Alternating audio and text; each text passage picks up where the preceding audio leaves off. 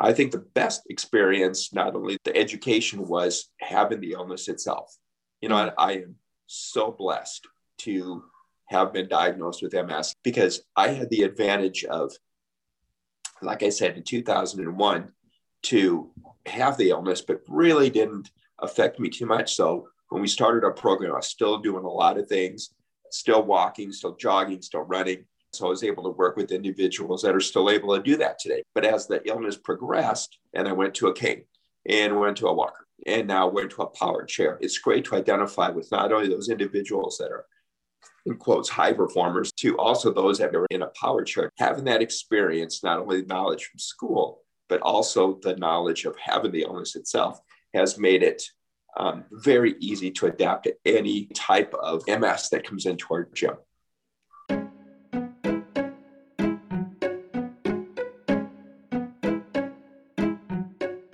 Welcome to the Find Empathy podcast, where we discuss the interaction between health and emotions.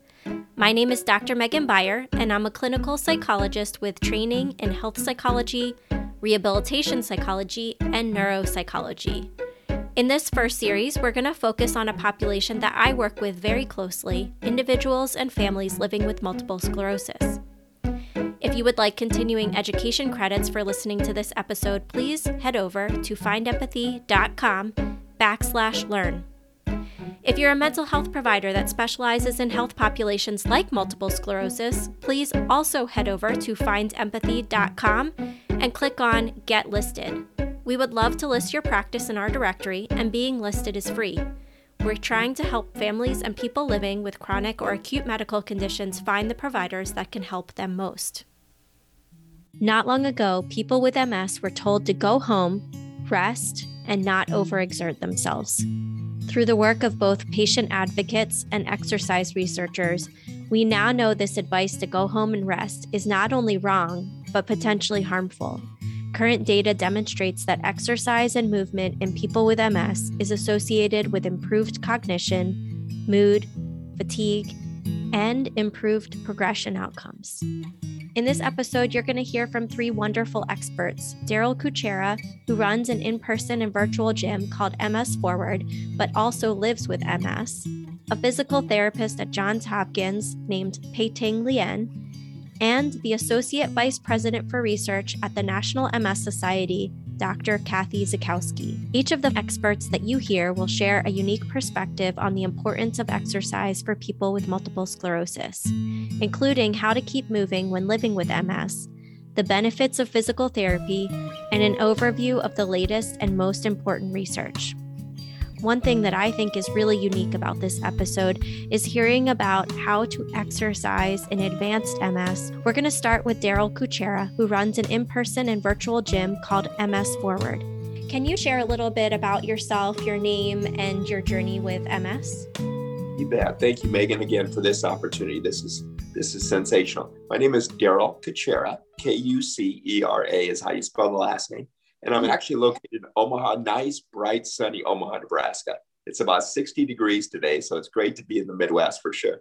So my journey with MS started in 2001 is when I was diagnosed. Optic neuritis was my very first symptom. It was just, I think it's amazing how people remember the important things in their life, right? Their birthday and anniversary, if you're married, and those types of things. But you also remember the day that your life changed. And for me, it was September 18th, 2001 at 10:10 in the morning. I think people that are listening to this will remember and identify with the very same thing. Mm-hmm.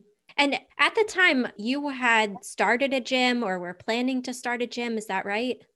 Correct. It was really a calling, we felt. And for the entire year, for about probably the year up to that time, we really wanted to train athletes. I had been an athlete through high school, through college. I've coached all the way through after the playing days were over. And it was really to start a program to educate young adults in proper strength training, plyometrics, stretching, speed training. And that's exactly how we started. So ironically, it was August 18th of 2001 was our first class that we had. How did that mission with your gym change after you were diagnosed with MS? Exactly. And again, I think everybody here that's listening to this will identify with this. You really have a choice, right? And it was a month to the date that we opened the gym is when the, the optic neuritis started. So you have a choice. You can give in or you can take the ball and run. And we made the choice of continuing to go. Once you're diagnosed, maybe right after that, it's pretty normal. The sight came back and things were kind of normal for a period of time. So we made the decision to continue going with the gym. But now you've shifted gears. You're still doing some of those first things that you described, but you're also working with people that have MS and chronic medical conditions too. Is that right? That's exactly right. I had a pretty severe exacerbation in 2002 and went through physical therapy, occupational therapy. And as I met with more of the therapists, their point was, why don't you think about doing this with your gym? And so we met with the MS Society, a group of neurologists here in Omaha, some physical therapists that knew about us. And we modified our programs and started the programs with MS and chronic illness in May of 2003.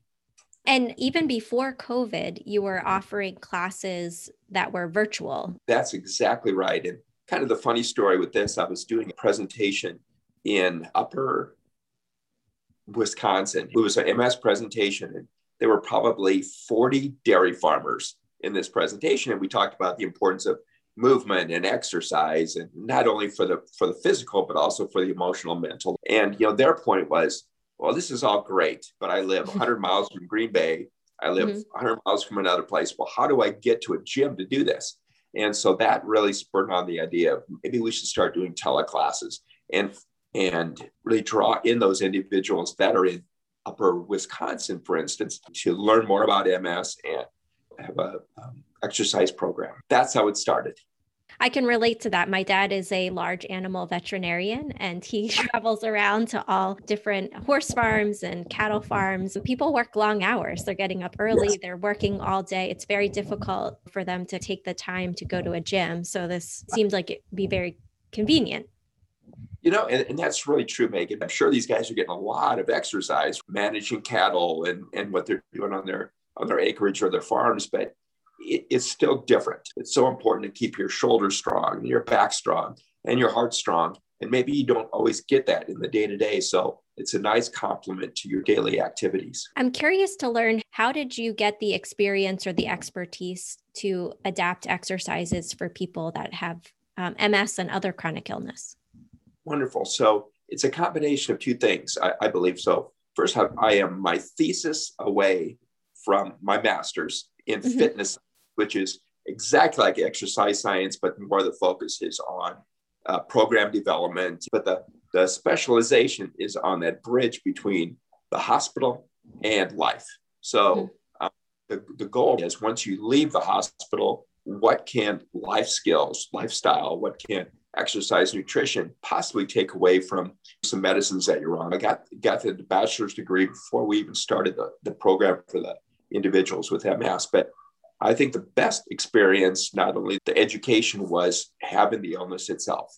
I am so blessed to have been diagnosed with MS because I had the advantage of, like I said, in 2001, to have the illness, but really didn't affect me too much. So when we started our program, I was still doing a lot of things, still walking, still jogging, still running. So I was able to work with individuals that are still able to do that today. But as the illness progressed, and I went to a cane and went to a walker and now went to a power chair, it's great to identify with not only those individuals that are, in quotes, high performers, to also those that are in a power chair. Having that experience, not only the knowledge from school, but also the knowledge of having the illness itself, has made it very easy to adapt to any type of MS that comes into our gym.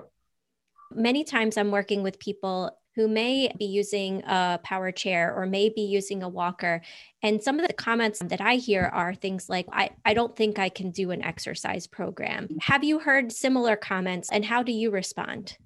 Yeah, absolutely. And our motto is, you know your body better than I ever will. So for some individuals, we have a structured program that we do. It's always trainer-led. It's always structured.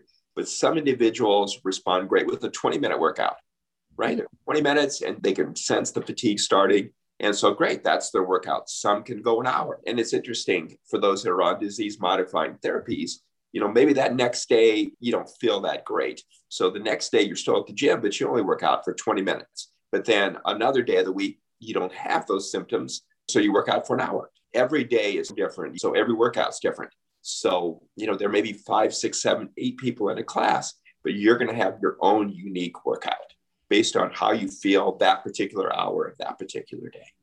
And what are some of the benefits that you see both physically and mentally when people are exercising regularly?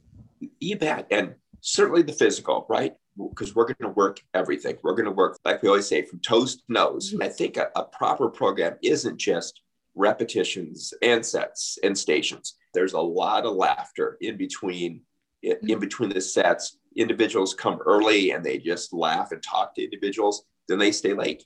And I think so much of that, just that normalization, again, in quotes, normalization, just being able to do everything you used to do before. So even though our program is designed around the physical component of exercise, we'll do a lot of things too to work the mental. So for instance, if you are on a balance board, you're safe, there's a cage all around you, we will have you do multiplication or addition or subtraction while you're balancing. So let's work the mind as well as the muscle. That's fantastic. Yeah, so it works really well that way. That's wonderful. There's a few research studies that are coming to mind where they did that, where they had people exercise while also doing cognitive tasks, and it helped both their cognition and their physical functioning. You are right on, Megan. And I really believe that it does. And, you're balancing, you go, okay, I'm working on balance, but it's amazing how you're working on your core, right? You're working on, because you have to stay on that balance apparatus and your core gets engaged the entire time you're on there. You don't think about that. You think about balancing. And with your virtual classes, do you have that same sense of community where people are talking after the class? Very much so. If the class is, for instance, 9 o'clock in the morning, people will log on at 8:45 and just talk. So when we get ready to start the class, the first thing we usually have to do is, okay, it's 9 o'clock. Let's stop laughing. We have multiple accounts, so we can use one account for 9 o'clock, and then they can stay on and talk and laugh. And then we start the next class on the next account. So it works really well. But I think that is, if it's just a class, and when I was in my 20s and things were great, that works out wonderfully. But, stop, go, next station, that kind of thing. But, I think as, we get this illness with MS, and then Megan, you brought this up earlier, before, the pandemic has been going on for 13, 14 months now.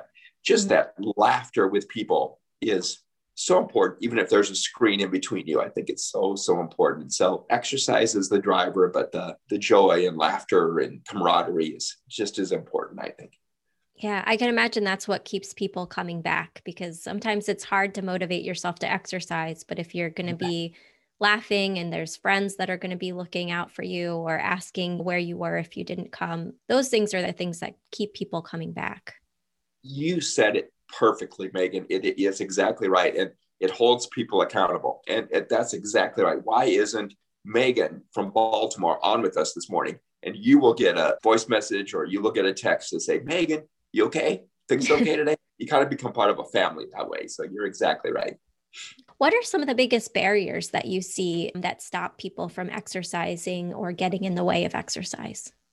Yeah, I think the biggest is just that, and I think it's true for everything in life, Megan. If you lead with MS, it's always going to be difficult, right? Well, I have MS, so I can't. I have MS, so I can't. And I think that's the biggest barrier. It's amazing what you're going to be able to accomplish. And I think people think, well, I didn't really work out or exercise before I had MS.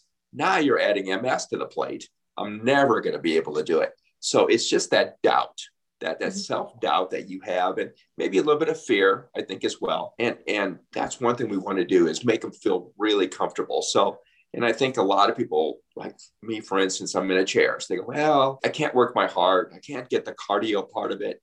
And oh my gosh, we can take you through, you can stay in your chair. We can box for 5 minutes. First of all, it's fun, but really will get your heart rate going. Or people are familiar with the battling ropes. You see them on a lot of different shows now. And it's amazing how battling ropes will really get your heart going and work your core and work your shoulders and chest and back. And you never have to leave your chair. So I think there's so many options that we can have that I don't think people know about to really get that benefit, the physical, as well as the, like we said, the emotional, the mental, the heart benefits, the cardio benefits out of everything that you do. I'm curious, we've talked about people with MS in the gym, but are other people coming to your gym as well? People without MS or chronic conditions, support partners, family members? Great question. And yes, it started just with MS, and now we have many individuals that have Parkinson's and are sight impaired and have spinal cord injury. So it's really a facility now. We never want to say that we are a therapy facility. We are not. I am not a physical therapist by degree, by license, nor are the trainers that we have. So it's really a post-therapy program. So once they're done with physical or occupational therapy, or sometimes when insurance says you're done, then they can come and continue a wellness program. And it's amazing how, when you have individuals in the same class that have Parkinson's, or maybe some sight impairment, or dementia, or spinal cord injury, like we said, it's amazing how that bond comes together. It's about the individual, not about the illness. And it's amazing how they learn from each other and how much they apply their lifestyles to somebody maybe with another illness. So I think that's the great thing. We don't just want to say, just because you have MS, you can be here, but otherwise you can't. When you have bad days, your symptoms are flaring up, or when you're feeling extra fatigued, or maybe even if you have days where you don't feel as motivated, how have you worked through that for yourself? Yeah, and it's very simple. I always do is maybe 15-minute stretching program. That's all I do. So it's not taxing, but it's stretch. It's you're stretching, so you're getting the oxygen and the blood flowing through your body, and it just will make you feel better. It just automatically does. So, I really don't lift weights, those kind of things. I just have a breathing and a stretching program, and it really makes you feel better. And if I'm remembering correctly, you worked with the University of Nebraska on a few research studies. Well, you have a great memory, Megan. You're correct. We did 2 studies with the University of Nebraska Medical Center. The first was really just to prove that individuals with multiple sclerosis can have the same strength curves as those that don't. Mm-hmm. And we proved it. It was through a 6-month study with 63 individuals. And we proved that people can make the same gains on a structured program as those that do not have multiple sclerosis. One area we didn't have the same gains was your core. And I think that maybe the illness, it may be because we're aging one day at a time, you don't have that core strength that you did maybe when you were in your 20s. So that was the first study that we did. So we proved that. And the second was another study that proved that an exercise program can help the mental cognition as much as the physical. So we proved again, the 6-month study, we had 47 individuals, and people made between a 40 and 60% gain on cognition through an exercise program. So that was really, really an encouraging program. That's wonderful. I looked at your website before we talked, and you also have not only exercise classes, but you have some cognitive rehab classes going at your gym as well. Can you talk about that? You bet. Thank you. And it's another individual. It's not myself, but it's another individual. First name's Amy, that worked with individuals with Parkinson's for probably 27 years. Cognition classes and speech classes is what she really works on. We have an individual here at the gym that when she started our gym, she didn't say a word. She did not talk. And some of it was just fear and just she hadn't done it for a long time. And then her next stage was kind of looking at her husband to make sure that, it was okay what she said, or her husband kind of answered the question. And now, I mean this in a nice way when I say this, we can't keep her quiet. It is amazing. It's wonderful to see. If you put the time in, the results are wonderful, regardless of where you are. I mean, we have an individual here that is an amputee. We have an individual that's a quadriplegic. And, so really the movement is really probably chest and up. That's all he can do. But it's amazing how people can improve their lives with a program with people that care. And everybody that comes to our gym, whether it's the tele program or the in-gym program, we absolutely love you guys because you're putting in the effort to make yourselves better. So let's do this together. It sounds like you've seen some really amazing transformations in the people who come to your gym. Yes, we talked about the young lady that she's talking all the time. That's Yeah. wonderful. But, individuals that came in with being pushed in a chair are now walking and doing different movements, like a sit to stand type movement, or doing ropes where they started out 30 seconds, the battle in ropes, 30 seconds, and they were exhausted. And now they're doing 8 without stopping. Even for me, I have one really good appendage, which is my left arm, but it's amazing. Just with that one arm, I can really get my heart rate going, and I can really feel great about what I'm doing, and I can accomplish a lot. And so even if we always say, let's strengthen what remains, right? Let's strengthen what remains. If it's a wrist and a hand, we're going to work that to make it also work your lungs and your heart as well. We started talking about the pandemic. Unfortunately, in this world that we live in, there's always going to be the next virus. There's always going to be bacteria, germs, there's flus, there's colds. So if we can keep our lungs and our heart and our muscles strong, we have a great chance of fighting that off if the next one comes around again. And that's the big thing. This is a lifestyle decision. I'm curious if you have any new programs that you're working on or anything that's underway that you wanted to share or talk about. Thank you. Yeah, we've entered a partnership with the University of Nebraska-Lincoln. Go Big Red if you guys are anybody in Nebraska out there on the East Coast. But the final year medical engineers are, for part of their capstone project, are building 4 pieces of therapy equipment for us. So the first is a leg press machine.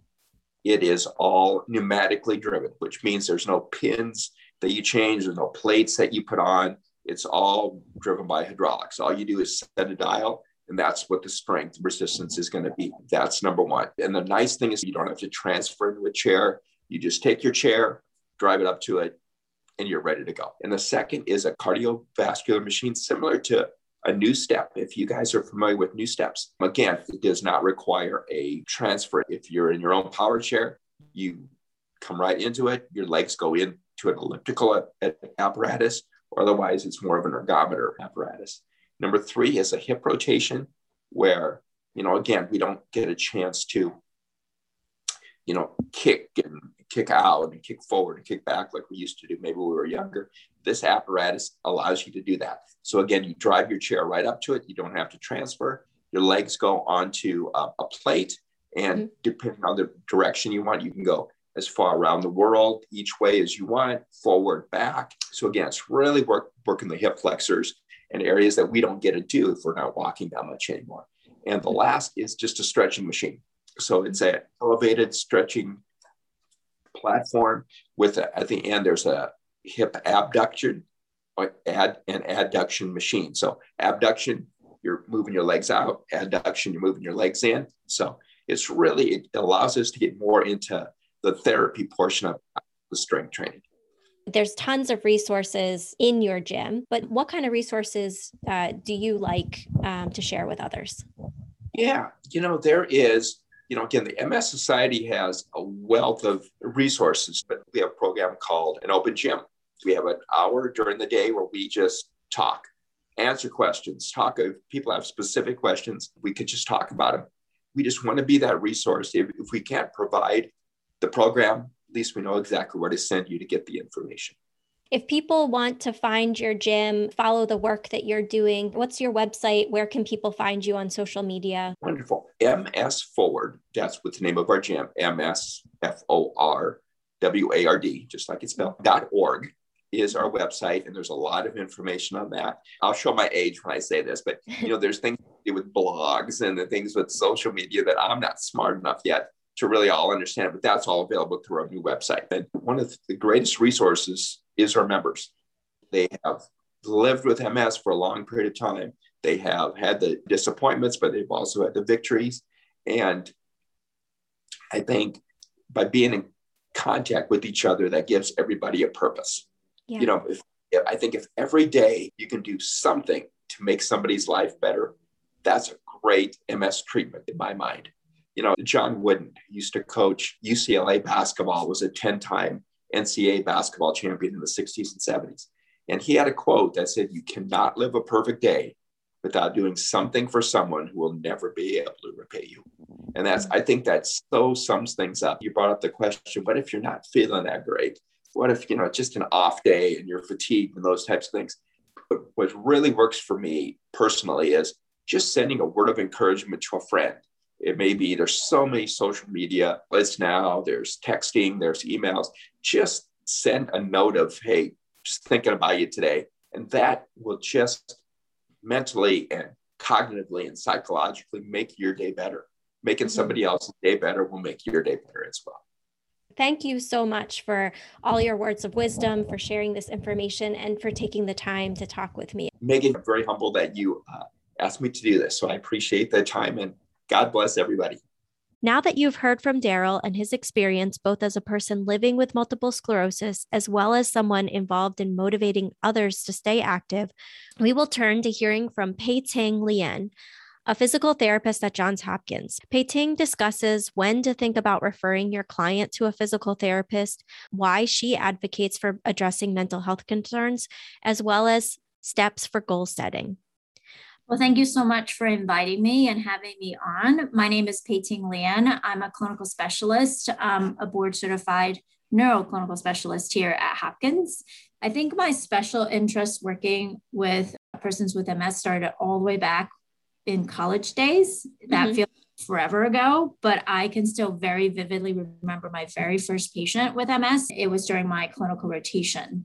I just remember going in there every day thinking, am I really helping this gentleman here? And yet he taught me a very important lesson that today I'm forever grateful for, is that it was very humbling, but yeah, it was very powerful, that even though it may seem like nothing, all I did every day was going in there and stretching him before that nursing staff could help him get out of bed. He let me know that those stretches made a big difference in how he felt and how he was able to move and get on with his day. And so it really wasn't until I moved to start working here at Hopkins about 11 years ago, I started to get to work more with patients with MS. And I am located in the outpatient setting. So I get the privilege of working with those that are within the community, that are still ambulatory. They can come see me. But that's really run the gamut of those that are still young and working and busy with families, all the way through to those that are retired, but are actually really just having to deal with the effects of aging, like all of us. What are some of the most common reasons that people with MS come to see you or would come to see a physical therapist? I would say the most common reason that I specifically get is the main challenge or complaint of having difficulty walking, and specifically of dealing with foot drops and tripping. And a lot of times that they also have noticed that they're having more frequent falls or near falls and are losing their balance a lot quicker than they used to be, or they just in general have a harder time getting around. And they may note this as in they can't keep up with the family or kids or just doing their day-to-day activities. And are there other reasons that people with MS come to see physical therapy? And some of the things that I'm thinking of off the top of my head, or maybe vestibular issues, or sometimes I'm hearing from patients that they're seeing physical therapy for pelvic floor exercises. A lot of times vestibular issues are really triggering, basically more due to balance and feeling dizzy or off. A lot of times bowel and bladder issues are very common with people with MS. So a lot of times they do seek out pelvic floor therapy to help them with those symptoms. So yes, I also get some patients that come through and say, I've been working out, but I'm much, much more fatigued after I work out. And so they actually are seeking out for better ways of how to handle and manage their overall day-to-day physical activities as well. Okay, that's very helpful. And in what ways do physical therapists help with symptoms like fatigue or like even chronic pain? I think fatigue is a very big topic for patients with MS. It impacts every one of them in a very specific or different way. So a lot of times we dive in a little bit to try to tease out what is the cause of this fatigue.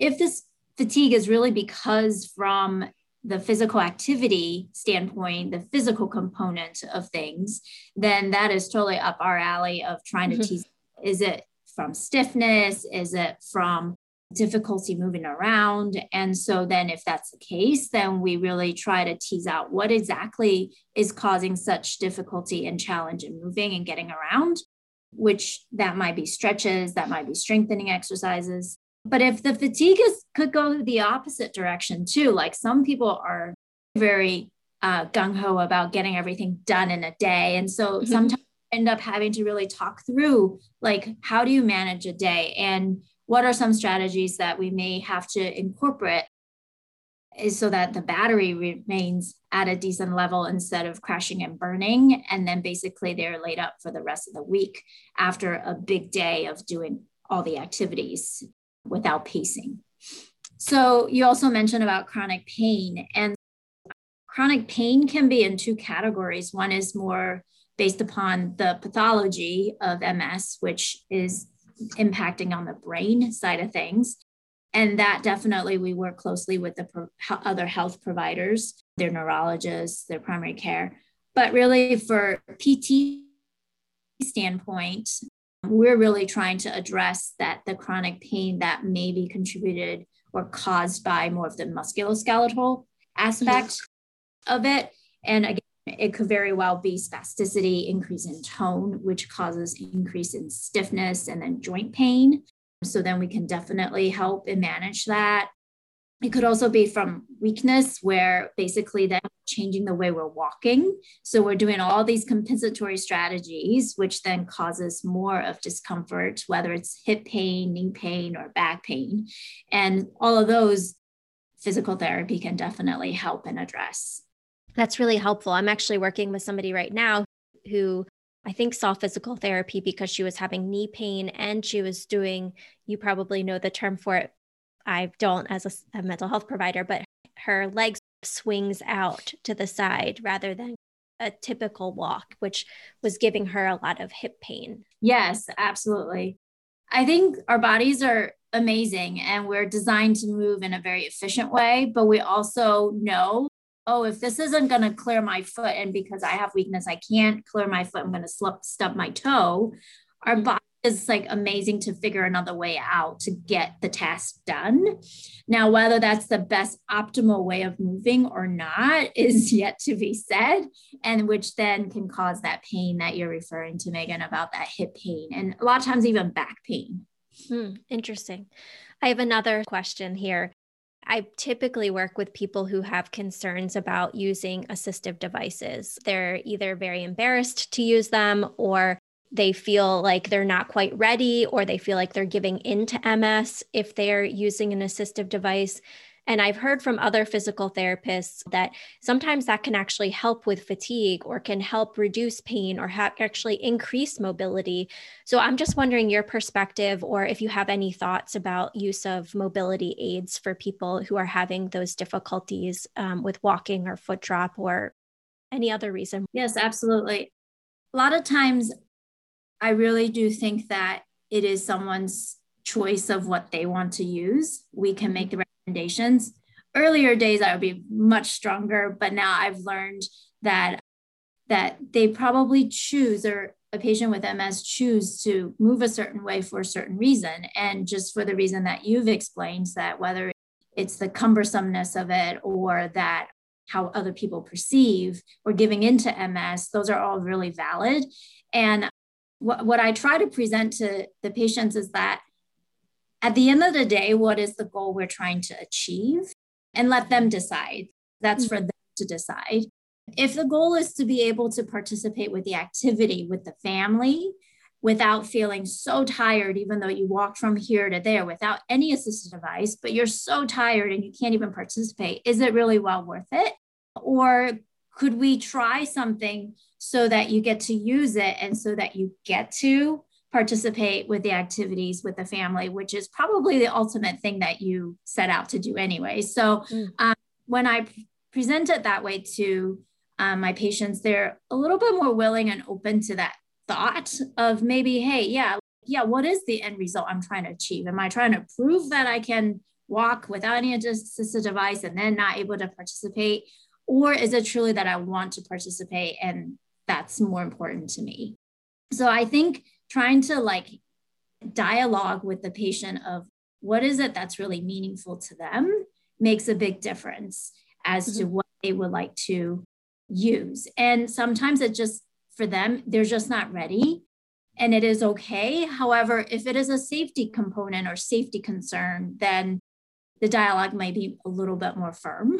Because I always say that one too many falls is one too many falls. And there's a switch that you wouldn't know whether you start losing your confidence and then things start to go downhill from there, or you fell and you broke something and it really lays you back and pulls you back.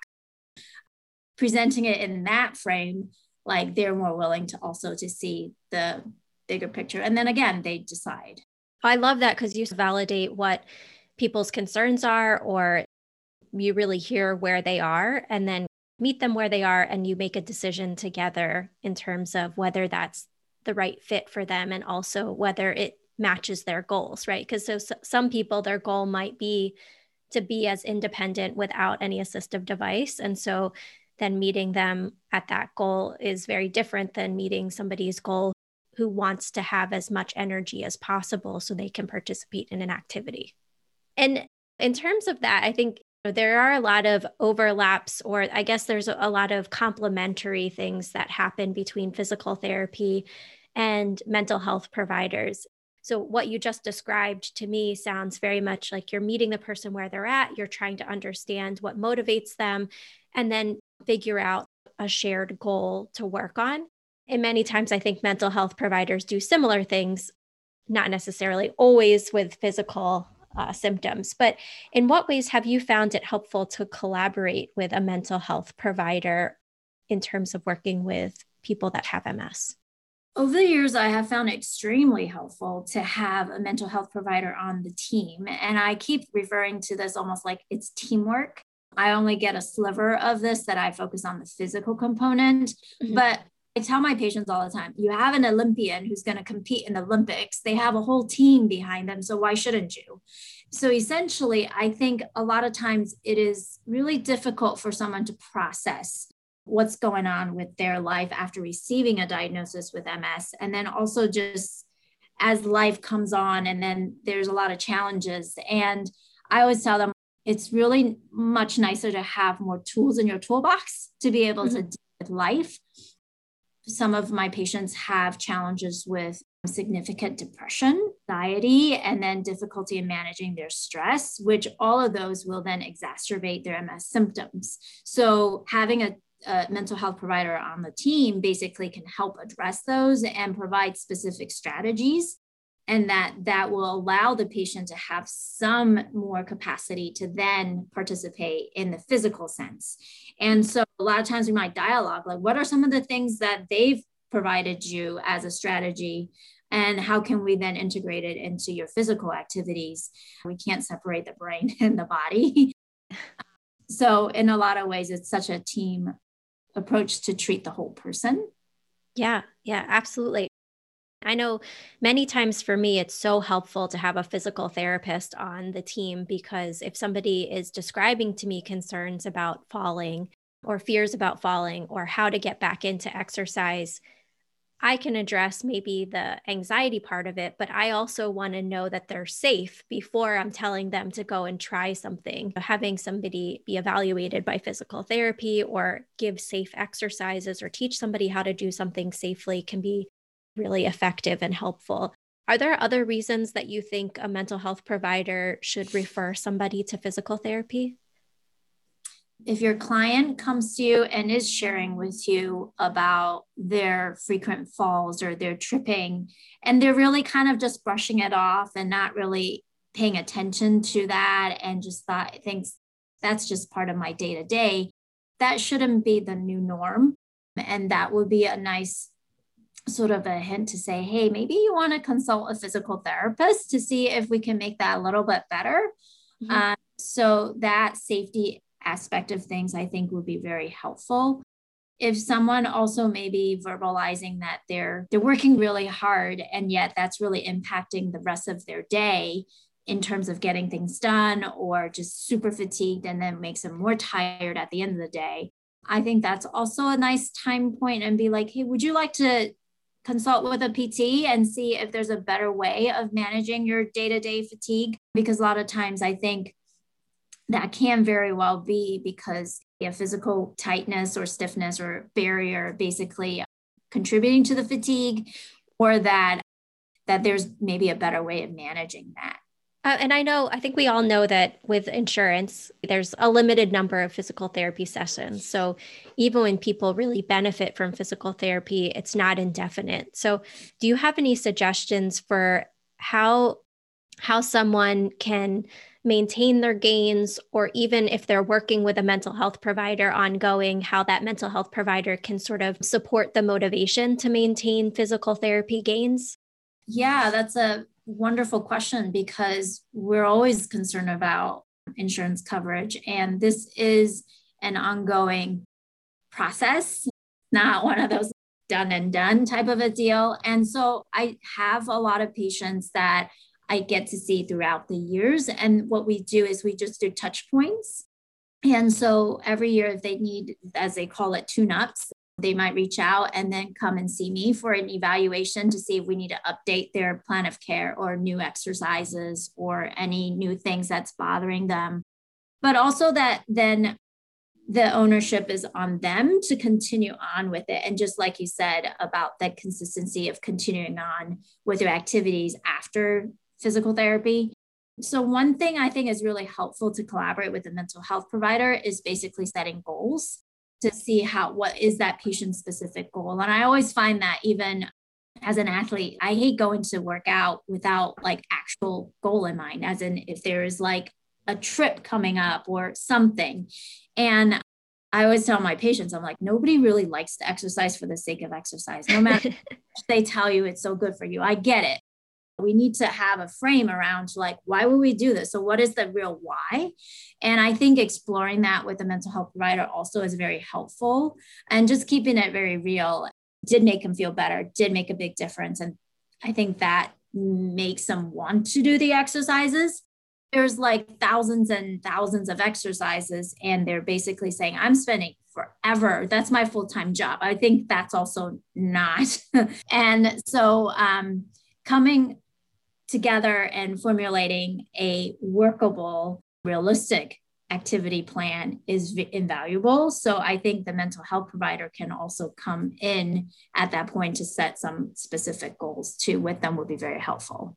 It's interesting that you said a trip, because I literally was just talking to somebody the other day who is planning a trip to Europe with her significant other and had talked about worrying about the increased amount of walking that she was going to do and how that would affect her.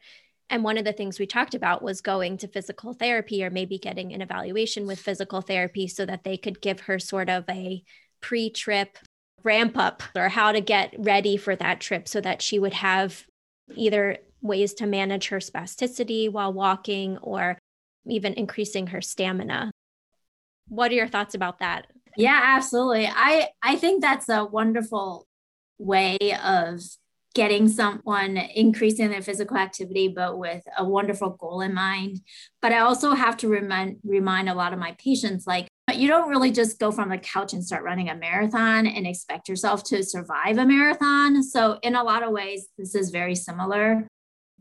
It could also be very simplistic, as in you don't expect yourself for not being sore doing all weekend of yard work when you haven't done yard work forever. So it's very similar. So having basically a physical therapist come in before your trip and really guide you through that progression would be very invaluable. And a lot of times it really helps you to then enjoy the trip and having gotten ready for that versus just be like, oh, I'm on this trip and all these things came up and really you weren't able to enjoy the trip because we didn't really plan for that physically. And that sometimes then robs the joy of the actual trip. I wanted to ask a little bit more about exercise outside of physical therapy. Your physical therapy office is housed within a gym. That's correct. Yeah. Is there a transition for your patients from physical therapy into working with trainers at the gym, or just getting them used to using the gym equipment so that they can have that seamless transition out of physical therapy? Yes. So right here at this facility, they have a very specific and special program called a PrEP program, which is short for physician referred exercise program. So they have staff on site who's a PT assistant / nurse and who would take someone through the exercise equipment. But a lot of times if we know like a patient is interested in continuing on the physical activity in the gym, we try to like link them up with a personal trainer that they then have a familiar face and then can actually then transition into that. For those that don't live nearby, as I have a lot of patients that don't live near this community, I really try to encourage them to seek out whether it's a support group, whether it's like an exercise program, yoga, Tai Chi classes, or if they have the means and the finances, definitely set them up with a personal trainer. So I really think, again, back to that team approach, it really takes that team to come together and really help and allow this person with MS to live life to its fullest. And whether that means that meeting with a personal trainer one-on-one, a nutritionist, or whoever you want to get that team together to provide that support is invaluable. I really appreciate the time and energy you put into having this conversation with me. Any final thoughts or anything that I didn't ask you that you think would be helpful for mental health providers to know? I think for any mental health provider that is seeking for a physical therapy practice that actually specializes in neurological practice, one website that's really helpful is the APTA, which is the American Physical Therapy Association website, which has a link that says find a PT. Mm-hmm. And you would actually then also click on a neurospecialist in the filter so that the patient is able to see someone who specializes in neurological conditions and not just someone else that may be seeing other specialties. Similarly, if someone is complaining about bowel and bladder issues, there's also a radio button in there that says pelvic health specialist. Finally, we hear from Dr. Kathy Zakowski. She is the Associate Vice President for Research at the National MS Society, and she was previously a research faculty member at Johns Hopkins. She will talk about some of the literature and research that supports physical activity in people living with MS, as well as ways to incorporate movement even for people with advanced MS or significant physical disabilities. Finally, she also shares some resources for physical activity and movement. Kathy begins by describing her background. I have a varied background. So I also am an occupational therapist and treated people with MS for about 15 years. I also had a laboratory and was on faculty at Johns Hopkins School of Medicine, which is where I met you, Megan. And there, my work was really focused on trying to better understand walking and balance and difficulties with that due to chronic conditions like MS. I also have a master's degree in exercise physiology. Through this those three kind of areas, neuroscience, OT, and exercise physiology, I've always had kind of a special place in my heart for the importance of exercise. And so I've read a lot of material around this. And in my new role at the National MS Society, we have a wellness working group of individuals that are specifically interested in exercise and physical activity. And these are researchers. And the idea is, what do we need to be studying to better understand the importance of this very, very specific kind of activity? So, I think there's lots of new information out there that I hope I can share today. That's great. And because of your background in so many different areas, I was really excited that you were part of this. A while ago, a few years ago, when we were both at Johns Hopkins, when you were at Johns Hopkins, you gave a talk, and I think you started that talk with a quote from, maybe it was a researcher from NIH, and it said something to the effect of, if there ever was a magic pill, that exercise would be that. And I'm probably getting that quote wrong, but I wondered if you could expand on that quote. What makes exercise so important? What makes it that kind of magic pill? Yeah, I remember, I do use that a lot, and I don't remember who I stole that from, but it wasn't from me. But I really like the analogy, because I think one thing that each of us can do to manage our health is to exercise. And with MS, this becomes even more important, right? Because people with MS have symptoms that vary and the symptoms that disrupt what they want to be doing with their life. And so anything that people can do for themselves outside of pharmacologic interventions is really empowering to them, right? So I'm not saying don't take your disease modifying therapies, but I'm saying exercise in combination has a lot of benefits for people. So even if you just think, it's physiologically, it increases circulation, brings oxygen to the brain, strengthens muscles. So there's that avenue of the importance of exercise, but it also impacts people mentally, right? It improves depression. It's shown to improve anxiety. It improves fatigue, balance, quality of life. It really just affects so many different facets of our lives that it just seems like a really important piece to not forget. And unfortunately, people with MS aren't active enough. So it's a really important thing to emphasize to people that there's a lot to gain by exercising, and there's definitely more to lose by being more sedentary. So my new quote that I've been using, maybe a pill isn't the right analogy because it's more work. Exercise is more work than taking a pill. And our society really pushes this idea of we want something to fix it. And exercise definitely takes effort and planning. But the new quote that I use is that sitting is the new smoking. Mm-hmm. So the same idea, like we need to be up and stay active, because just as we know how bad smoking is for us, we know now that smoking in particular is really bad for MS, but also this idea that we're staying sedentary is way, way too much, is sort of gaining more and more traction. Well, and I know as a mental health provider, I've seen some data looking at that connection between exercise and mood. But as you mentioned, exercise can impact a lot of different MS outcomes, or at least there's a correlation between exercise and a lot of different MS outcomes. So can you, broad strokes, talk a little bit about what does research tell us about exercise and some of these things that people might be thinking about when they come into a mental health provider's office?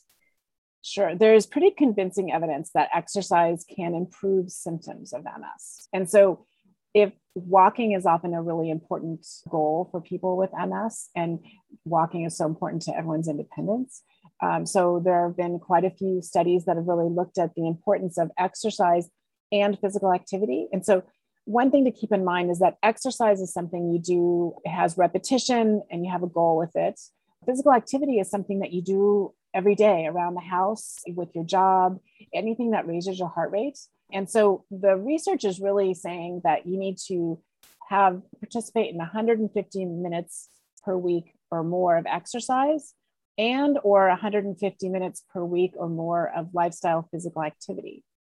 So the important thing I would emphasize is that this exercise or physical activity can improve other symptoms that are really bothering people, whether they're physical symptoms like walking and balance, or whether they're symptoms like related to cognition, like memory or depression or anxiety. But a critical element that I get a lot in the clinic is that, I don't really know where to start. So I want to exercise, but I don't really know what to do. So as a mental health provider, one thing you could encourage people to do is just start slowly and gradually progress. So really use your own common sense. Just, you want to be active. And so what feels comfortable and interesting to you, that's the kind of exercise or physical activity you should be doing. It needs to be based on, what your ability is, what your preferences are, and how you can do it. I have a follow-up question that wasn't on the questions I sent you earlier, but I want to ask your opinion as both a clinician and a researcher. One thing that I come across a lot with people is that they either want to dive into exercise to quote unquote make themselves better or keep themselves strong or keep themselves from progressing, or they want to use a tool, or they see using a tool to help them be more functional as giving up. So if I will only use that tool if I do 10 weeks of exercise and don't see any benefits. So I know I didn't ask you to think about this ahead of time, but do you have any thoughts about balancing that, using tools like using a wheelchair or using a walker as a functional tool to keep somebody more active and also engaging in exercise? Yeah, it's a really important point that I think, unfortunately, our society, again, really makes people feel like using a tool is a crutch. And that's really I don't think that's very true. If you think about someone who doesn't have MS and wants to go running, they have the choice to go outside or they can use a treadmill.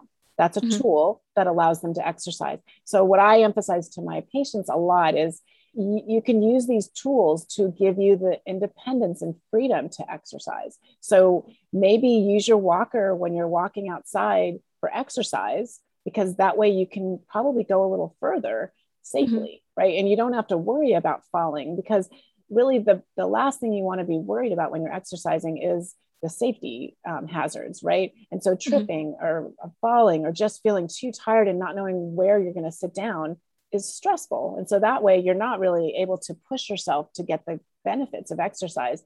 Whereas, for example, if you can walk with your walker and your walker has that little seat attached to it, now you're carrying your seat, so you can push yourself you can make a goal for your exercise, stop, put the brakes on and sit down and rejuvenate so that you can turn around and come back. But you might be able to actually exercise more. And so, when you exercise more, you can gain strength and endurance, and this can allow you to be more functional. So I would just encourage people that the tools you use, everybody uses tools to exercise. It just might look different for someone with MS. Instead of using the treadmill, they're going to use their walker, or even if they can't exercise, they can't walk very much, even if they can move their wheelchair by manually using their arms for a certain distance, that's a great way to get some benefit. So you want to raise your heart rate, you want to use your arms so that you can get stronger. And this allows you to do it safely. So even if you don't always use your wheelchair, maybe just use your wheelchair for exercise, because again, it gives you that freedom to push yourself a little bit more. Is that kind of what you were getting at, Megan? Absolutely. Yeah. I love those examples. And that is something that I also talk to people about, is that these tools are here to benefit you.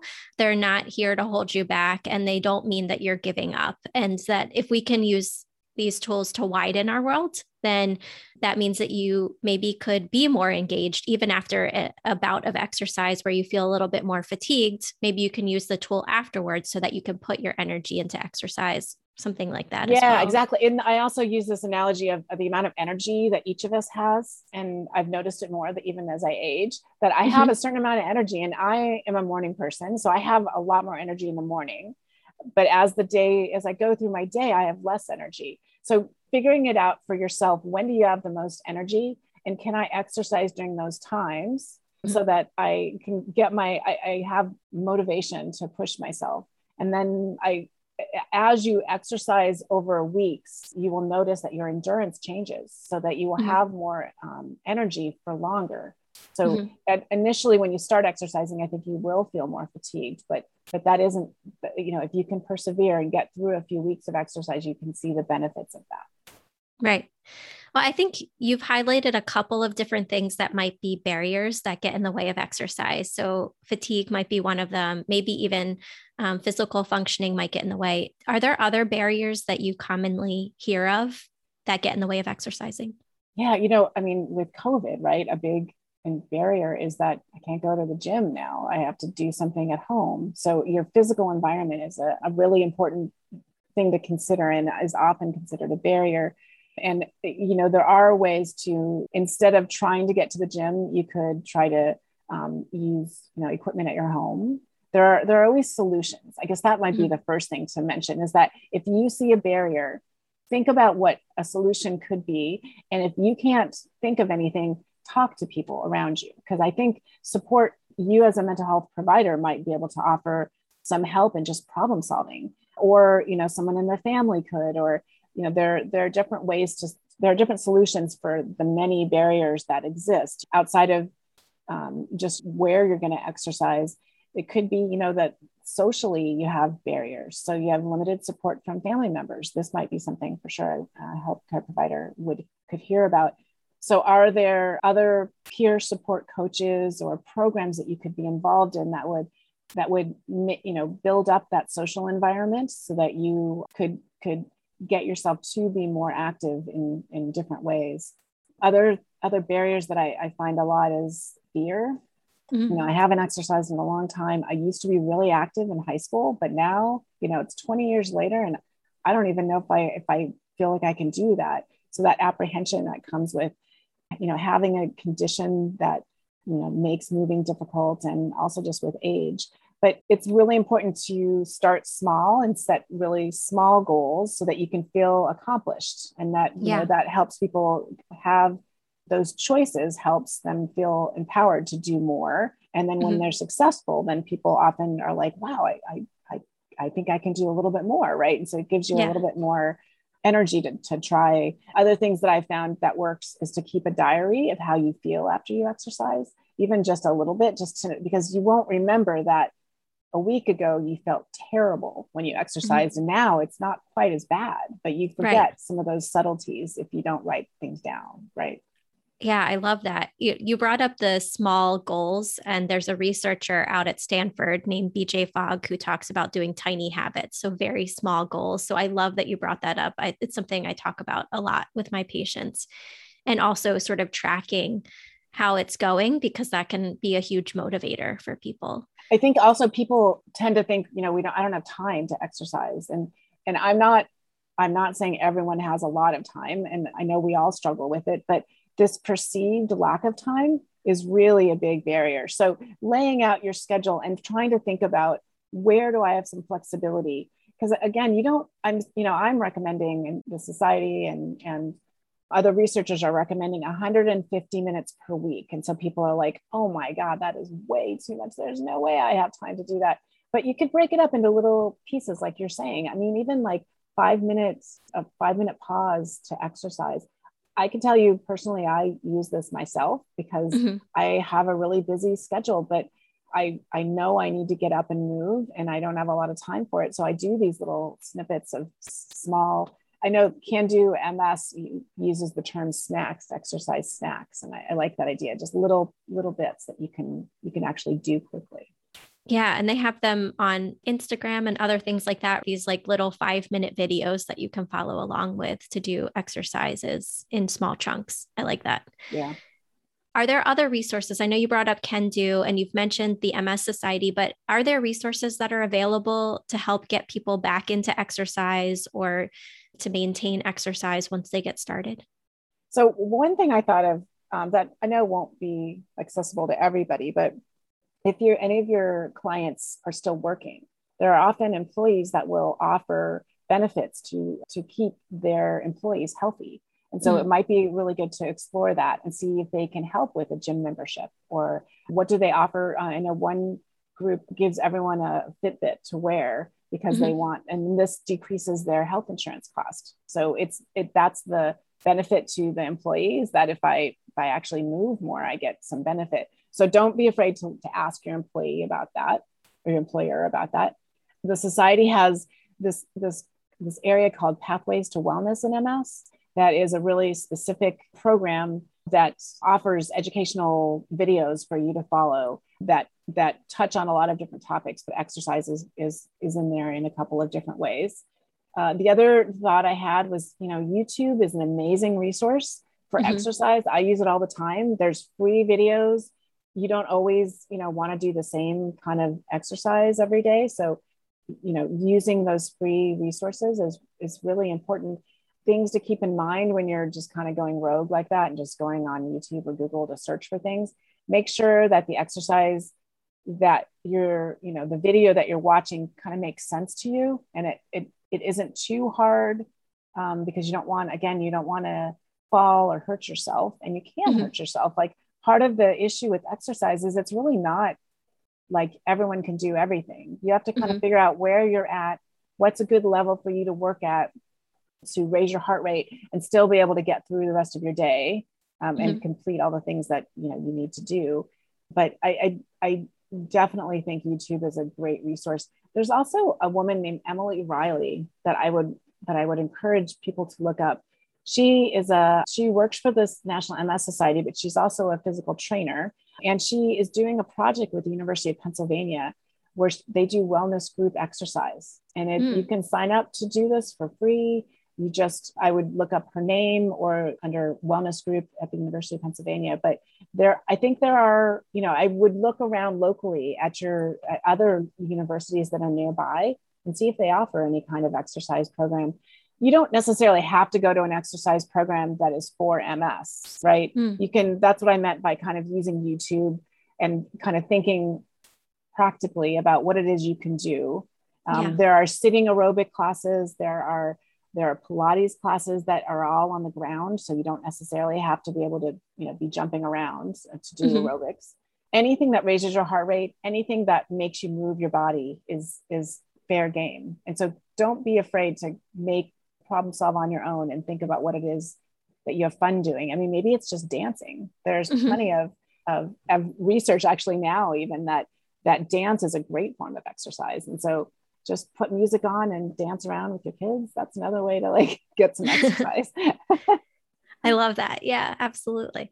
Yeah. And maybe this kind of your last answer plays into the next question that I had is, sometimes people come and see me and we talk about exercise and activation for improving mood or addressing cognition. And if people have more advanced MS or they have more physical disability, sometimes they feel like they can't get into exercise. And I think you and I both know that's not true. But can you talk about that a little bit more? I mean, are there ways that people with advanced MS can still exercise? Yeah, it's a really important point that you want to, I would definitely encourage the listeners to realize that anybody can exercise with any amount, as long as you can move your body, even just one body part, you can do exercise. So there are, we wrote this paper earlier this year that's published that provides really specific examples of exercise for people at different ability levels. Just to give you a few examples, I think breathing is really underrated. So we have to breathe, right? And oxygen is critical for our brain. But when you take for granted that, you get out of breath when you go up and down stairs, for example. And now when you're in a wheelchair or you use a walker, you probably try to limit how many times you have to ever use your stairs. And you limit how much you walk just because you don't want to fall. So in MS, that becomes a really big problem because now you're never raising your heart rate. And now your lungs never get that experience of really being pushed to take in more air. And so I encourage people to use this really cheap thing you can get at like a drugstore called a spirometer that you blow into it. And there's a little ball that floats up and you can essentially use it as an exercise tool to keep your lungs in better fitness shape. So and anyone can do that, right? You don't have to be able to walk. You don't have to be able to use your arms even. You just need to be able to keep breathing. But it's really important, especially as we go into winter, because that can stave off some types of pneumonia. You need to be able to breathe and your lungs need to have that experience of expanding and contracting. And you just don't do it as much if you're not getting out of breath for anything, which happens so much when movement becomes difficult. The other really important thing there's a couple. Another important thing to keep in mind is that stretching is really important. So as you sit for longer periods of time, your muscles are soft tissue. And so they end up contracting or getting small, like shorter. So just to use one example, I'll just use my biceps. So if I always keep my arm bent, then my bicep, which is that muscle on the top of your arm, that gets shorter. And so if I stay that way and never extend my arm, those muscles will stay shortened. And so that sounds like, well, not that big a deal. But if you imagine that now I want to reach for something, now that muscle doesn't know that it can stretch anymore because you've let it stay shortened for so long. So that sort of describes the importance for stretching, and that you have to give your muscles that motor memory that they can stretch really long and they can get shortened, but you don't want to let them stay in one position too long. And when we sit for long periods of time, our legs, for example, get really stuck in that position of sitting. And so it's really important to stretch those legs out. I mean, every hour you should do some kind of stretch if you're sitting all the time. And so a third thing I wanted to bring up that I think should be considered, but would require going to a physical therapist, at least initially, would be to use electrical stimulation. So the way this works, it's not really as fancy as it sounds. Essentially, you just put a little electrode, which is like a little pad, on top of your skin, and it's attached to a little wire that can provide a little impulse of electricity, just a little tiny one, enough to help you drive your muscles. So the way we make our muscles move now, again, is just by you decide you're going to move. But this electrical stimulation device can be used to try to help move muscle or help get muscles to contract when you can't do it voluntarily. And I've seen, there are lots of different ways this can be used. There are electronic devices that can stay on your leg and can help you as you walk. And there's also devices that you can just use when you want to exercise, and they're not all expensive. So I would definitely encourage someone who's really struggling to find a way to exercise because they can't move enough voluntarily to explore this idea of functional electrical stimulation. Again, you would need to go through a physical therapist or someone trained to use this so you don't hurt yourself. The biggest harm is really that you could burn your skin because you are using electricity, but it really, there's no other negative side effect. So it's perfectly safe when it's done by someone who is trained to use it. And then one last thing I'll mention, because I really do believe in this, like there are people studying, how do we get people who are unable to move very well, how do we get them exercising, because we know exercise is so important. And so the last thing is just this idea of bed mobility. So if you're laying in bed, even just the act of rolling one direction and then rolling the other direction, trying to lift your knees up, moving your arms over your head, all those things are called bed mobility from a kind of an occupational therapy perspective. But all of those things are so important because you're using your muscles to move, and you want to keep that independence of being able to move in bed. It's also a really safe environment. You can't fall. You're already laying down, right? So as long as you don't roll off the bed, which would be not good, you'd want to, otherwise it's a perfectly safe way to exercise. And I think, again, something we kind of forget is exercise, but it really can be for a good form of exercise, especially for people who have trouble moving against gravity in a seated or standing position. That's great. Thank you. These are such good examples of ways that people with advanced MS can exercise. I love it. And I know some of my patients also work with places like Kennedy Krieger and other rehab centers who have advanced equipment to help them move, even if they aren't voluntarily able to. Yeah, actually. And one last thing, let me just jump in before the other thing is to look for centers. They don't have to even specialize in MS. So, for example, the Kennedy Krieger Institute really specializes in spinal cord injury, but MS kind of fits into that because your spinal cord is involved with MS, especially when there's physical disability issues. So, being open to other institutes or centers in your local area that might have facilities is important. That's great. So, one final question, and then we're going to end, is just if people want to find out more or they want to follow either the work that you're doing or other exercise researchers, do you have any suggestions for where they can learn more? So I would definitely look at the National MS Society. I work there, which is great, but I know that they're very careful about what they put on their website. So it's a good sound source for finding information about wellness, about exercise and physical activity. And you can trust that. I would also really encourage you to go to Can Do MS. I think they're also very careful about what they put online. I would encourage you to read critically. So when you read things online, don't just agree with what they're saying. I would really make sure it comes from a source, an academic source would be my first opinion. But I encourage you to read and stay informed. But people that publish in journals that are peer reviewed, then you know that there's more credibility to what they're saying versus always just reading magazine articles, which might not have as much of that critical piece, is really important. So that you can share with your clients the best information and not be providing, even inadvertently kind of misinformation. Great. Well, thank you so much, Kathy. I really appreciate your time and expertise. Thanks for having me. I really appreciate talking about this topic. I hope it was helpful.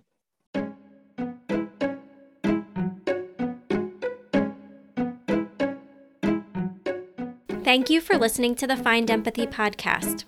If you would like continuing education credits for listening to this episode, go to findempathy.com/learn.